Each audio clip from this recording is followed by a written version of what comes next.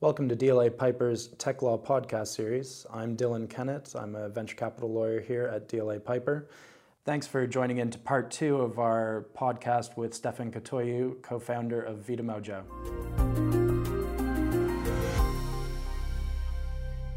So Stefan, I guess that brings us on to the great news that everybody's finding out now. It's congratulations on the recent Series A fundraise. £10 million, congratulations, that's a lot of money. Now the real work starts. What are the plans for that additional runway? Hopefully not a trip to Bermuda. No, I mean, we thought the work to get the Series A funding was hard work. It forced us to dig real deep and figure out what it is why it is that we're doing what we're doing, and we forced us to take a hard look at ourselves. So that was really hard work. Obviously, taking almost, I think, over 100 meetings with VCs. That was also pretty difficult, but it paid off. And now the really hard work starts because, yeah, you feel like you're getting to the next level and everything's going to be easier there. But it's just the problems change, and you have all the old problems are gone, and you have all this new set of problems that you can. If you're excited about that, try to solve, try to crack new puzzles. Obviously, there's a little bit of time that we need to take to rearrange what our plans based on the outcome. But for us, the biggest priority is to generate value for our clients. That's the number one focus. We have quite a few clients right now, and there's still quite a lot of data still coming in from those. There's the changes to their business are quite significant. So we think we're delivering quite a lot of value, but we're just looking for more and more validation of that. The reality is that right now we have probably about 100 more sites that we could potentially install right away. The reality is that we want to do it right. So we don't want to rush into it without making sure that we actually deliver that value for everyone. So we don't want to rush it. We just want to get it right. So I guess going back to the actual deal itself, we've been through a lot of these ourselves, so we do have an expectation of how these deals do pan out. But what was the most difficult thing for you? Or was it the speed dating of 100 different VCs? Or was it actually doing the deal itself? What did you find difficult? What did you enjoy, I guess, as well, too, besides getting the money? I guess it's great for our listeners who are coming up onto that Series A round, what that experience is. I think one of the most surprising things for us to learn in this process was the quality of people and organizations out there. That the VCs as a group, they're an incredible group of specialists and just professionals. We learned so much in this process. It's incredible. I think pretty much every meeting we took, we learned something new. We met people that really understand either technology or the food retail industry. They understand startups. They understand what's coming next. They ask very relevant questions that make you smarter, and they're able to offer advice as well. Even if they're not for free, even if they're not investing, it's just a great way to acquire data points.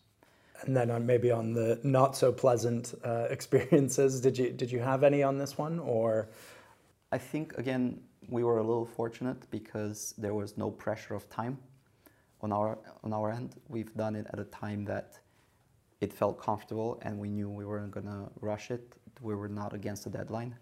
I can see how doing it as the noose is tightening on your cash can potentially be a problem. It's a process that takes a long time, and it's not a matter of whether you're going to get it done or not. There's so much variety in VC. It's inevitable that you're going to run into your soulmate. But the reality is that it might take a long time, and it's having the bandwidth and the runway to actually go through that process until it's the right time. That can get dangerous. And how, you said it, finding your soulmate, how did you know that was the right investor to work with? Just as I was mentioning around the early stage investors, the angel investors, it's quite important to find people that you click with, and that even if they're good professionals, you might not be feeling like you can build a relationship. I think it's quite important to have someone that you can cultivate a relationship with, and you know that they can be supportive and they can understand the challenges that you're going through, support you in solving them, and give you the space to do what's right and trust you to do it. It's just building that relationship, building that trust throughout the process as well. I guess we could say it's been a very strong 2018 for VitaMojo. You recently won the Rising Star Award from Deloitte at their Fast 50 Awards. Yeah, congratulations. What does that mean to you as a company? Is this an accolade, or is this something to parlay on to the next one? No, we're really excited and honored about this. We've been working really hard over the years, and both me and Nick, we're not very good at celebrating our successes, so we tend to gloss over it, but we made a commitment this year that we're actually going to celebrate our successes a lot more. So there's still a lot of work to do and a long way to go, but yeah, we're gonna take this recognition and have some fun. Well, you're amongst an esteemed group of winners, so congratulations again. So VitaMojo is clearly focused on the personalization of food. Key consumer drivers attracting customers is really the growing interest in healthy lifestyles and convenience. We all know people are drinking less alcohol, moving towards a friendlier lifestyle. Where do you see those customer needs and wants evolving to? How's VitaMojo going to respond to those? Is that I know this is a loaded question, is this a global shift, or is it more local in the UK? Where do you see VitaMojo answering those shifting trends and demands? There's a lot to unpack there. Yeah. There's a lot to unpack in your question. Everyone talks about it. Health is on everyone's mind. There's a lot more resources out there, both about nutrition and what a healthy lifestyle is.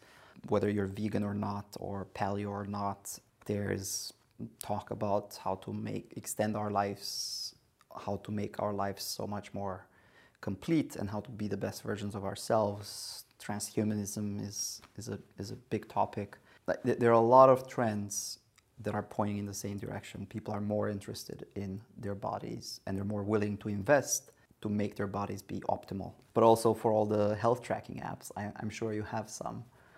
There's a couple on the phone, yeah. Okay. We all have our Strava as an equivalent. So yeah, so I think that's one of the things that we're seeing and we're expecting a lot in the future, is to start seeing a lot more integration between the wearables, all the health trackers, but also other things like people start understanding a lot more about the DNA. DNA tests are becoming a lot more accessible to people. More and more people have their DNA decoded. And as the science progresses, you can make more sense of what your particular DNA means. And have you been working with companies that do that analysis for your customers, or what's that been looking like from the business point of view? Yeah, that's actually, this is where the VitaMojo restaurants are actual flagships, restaurants of the future in a way. That's what we're trying to push the boundary to the maximum. So for our restaurants, you can do your own DNA test, and you can link those results into your VitaMojo restaurant account, and you can see the menu essentially highlighted based on what your DNA is telling you. So there's some bits that you should eat more of and some bits that you shouldn't eat that much. So for someone who is, there are specific gene mutations that make people process carbs very differently. So then you should probably eat less carbs because you're processing them more efficiently. Or your omega-6, omega-3 deficiency, or whether you should eat more broccoli. The DNA test would tell you if you should eat more broccoli or other brassicas like cauliflower, or that has no impact to you. So that's one part of it. It's the DNA that's telling us a story. There's more to that you can start adding in regular blood tests that also are a very interesting way of monitoring your health, especially if you have health problems. If you're healthy, obviously there's not much to to monitor, but especially for people who have any sort of deficiencies, regular blood tests are quite important. So we're also integrating with Thriva users, and you can see the menu basically based both on your DNA and your blood tests. So that integration of you worked out recently, so you should eat a certain way. Your DNA is telling you should eat a certain way. Your blood tests are telling you to eat a certain way. Having all of that come together. It just triangulates what exactly you should be eating. Yeah. Exactly. And triangulate that and give you just a very clear picture of, it's not necessarily what you should eat, but you have the information, you have the transparency, you have all these data points that you can choose to act on or not, but you have them at your fingertips. Yeah, information is power in this respect as well too. Yeah. And the other interesting thing that we think is going to happen in the near future is all of this control, all of this stuff is actually quite difficult at the moment. So we're expecting to see a lot more automation in this whole process. So you're seeing it a little bit with delivery companies, food delivery companies. You're seeing it with what we're doing, but essentially this interface between people and their food, it's becoming digital. You don't have to interact with people to get your food. And there's like this nice digital layer that's simplifying and automating your access to food, and it's making also quite personal. Yeah, we've seen companies like Starship Technologies with their autonomous robots delivering food all over the city now. So yeah, it's a brave new world. Yeah, it is. And actually, speaking of brave new world, if you're thinking about the next step for the food industry, is obviously going to be the rise of artificial intelligence. What people in the industry and people who actually work on it is just algorithms. It's just algorithms. It's no buzzwords. But essentially starting to, because now that you have all these data sources and all these digital interfaces, you're starting to generate a lot of data around something that used to be very basic. Just eating, I'm eating some food. It's just basic stuff. There's no digital trail for it. But with all this data, you can actually start getting a lot of interesting insights. And one of the things, obviously, we know food waste is a huge problem. The limited resources, deforestation, all this stuff. Well, with more data, with more analysis of that data, we can make our food consumptions a lot more effective, a lot more efficient. So we can get a lot more from the same resources of space and people working in them.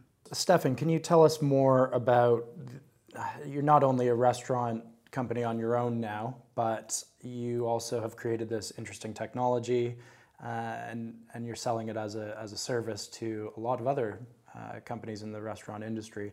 Do you want to give us a bit more background on what exactly the technology is, how people are using it in their businesses?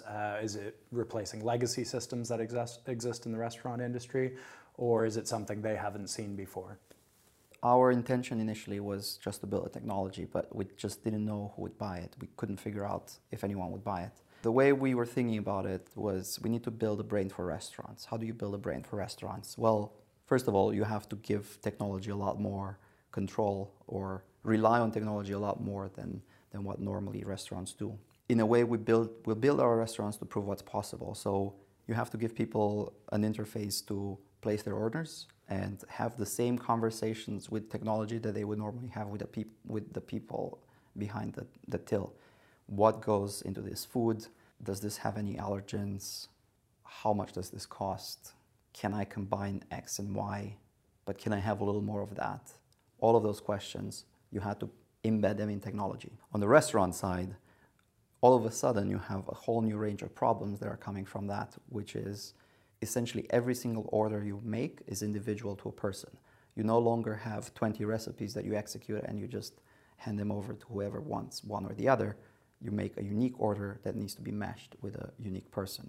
The technology that we built is basically this interface to take orders from any, whether it's in store or a computer or an app or whatever, any technology you're using, you can place the order, but you're also enabling the restaurants to deliver on those unique orders at the same costs, at the same labor costs, and in the same speed that any high street retailer would.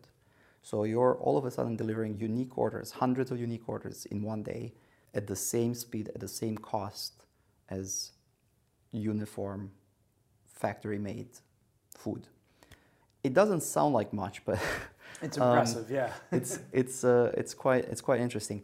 What we're actually seeing in some of the clients that we have right now is that we're going beyond that because of this change, this shift in that has quite a deep impact on the layout of the space. So all of a sudden they can free up more space for their kitchens because they need to take out, they can take out tills, they can take out people. So all of a sudden you're actually dramatically increasing the capacity that they have. It's quite dramatic changes in the volume they can make from the same space. Without necessarily naming any specific brands, can you give us some insights into who you see as Vitamojo's current, future competitors? Where are the competitive forces coming from? Is it the restaurants? Is it the gym brands? Is it the food supplement companies? Just give us a bit more insight if you can on that. One of the things that we're trying to do, and sometimes more difficult than wishing it into existence is not enough. It's sometimes quite difficult to think about it that way, but we're trying to think of any other technology company around us as a potential partner. So we're making an active effort internally to never think of someone as a competitor, but just think, what are they doing well? How can we work with them? Can we actually just focus on our piece and use whatever these other people are doing well? And that served us really well so far because we integrate a lot of the work that we're doing is focused on only the things that we're doing well, and we're integrating with other services that are doing their bits. They're excellent and they're part of technology. But what I would say is that there are a lot of companies that are working from different areas, but inevitably we will probably all converge 5, 10, 15 years from now. The same way that telecom companies and television companies and fiber optics companies are sort of all converging. Mm-hmm. And does that keep you up at night, or is that an exciting proposition? Not necessarily keep me up at night. I think it's really exciting because right now, essentially, everyone has an idea about what the future will look like and what's the best path to get there. To me, a really exciting one is, I mentioned it earlier, but delivery companies. So delivery companies are essentially doing what we're doing. They're putting a digital interface between the consumer and their food. But they're going at it in such a dramatically different way than we are. And it's really exciting to see how two completely different applications of the same idea is how do we make food easier for people, more personal, more convenient, simpler. But eventually they're starting to move. We're both starting to move in the same direction because some of them are started to open their own kitchens and white labeled kitchens, which they then label as separate restaurants on exactly. platforms. It's only a matter of time until some of them will actually start looking into going and building software for restaurants, because delivery software and logistics software is great, but it's insufficient. Their biggest problems in terms of logistics is actually restaurants being able to fulfill those orders in a predictable way. Restaurants can't do that because they have systems that are not fully integrated with the delivery systems. So it's only a matter of time until delivery systems will start to creep into restaurants. Same thing for us. Our technology is great in restaurants, but people will always try to move and they will demand more. So, well, you're in a good position, I think, with your technology to potentially look at the logistics side of things as well too. Yeah, exactly. And that's what we're trying to do. We're building our software in such a way that it plays nice with other softwares. We're building it very modular, very scalable, ready to be integrated essentially with anything that comes up. It's just good practice for technology these days, but it's not necessarily the common practice when it comes to software for restaurants. We're not doing something that's completely insane, but it is insane for our industry. So I guess that's all we have time for today, Stefan. So I just wanted to say thanks for joining us. Look forward to seeing where you go next in Vitamojo. Yeah, my pleasure, Dylan. Thanks for having me. So I just want to give my thanks to Stefan Katoiu for sharing his insights and challenges in the tech sector and what he's been dealing with at Vitamojo and their recent successes. Please subscribe to our further podcast from DLA Piper as we explore the influence of emerging technologies in business and wider society. There are a number of topics. We range from blockchain to the future of fintech, and they can all be accessed through your various podcast platforms.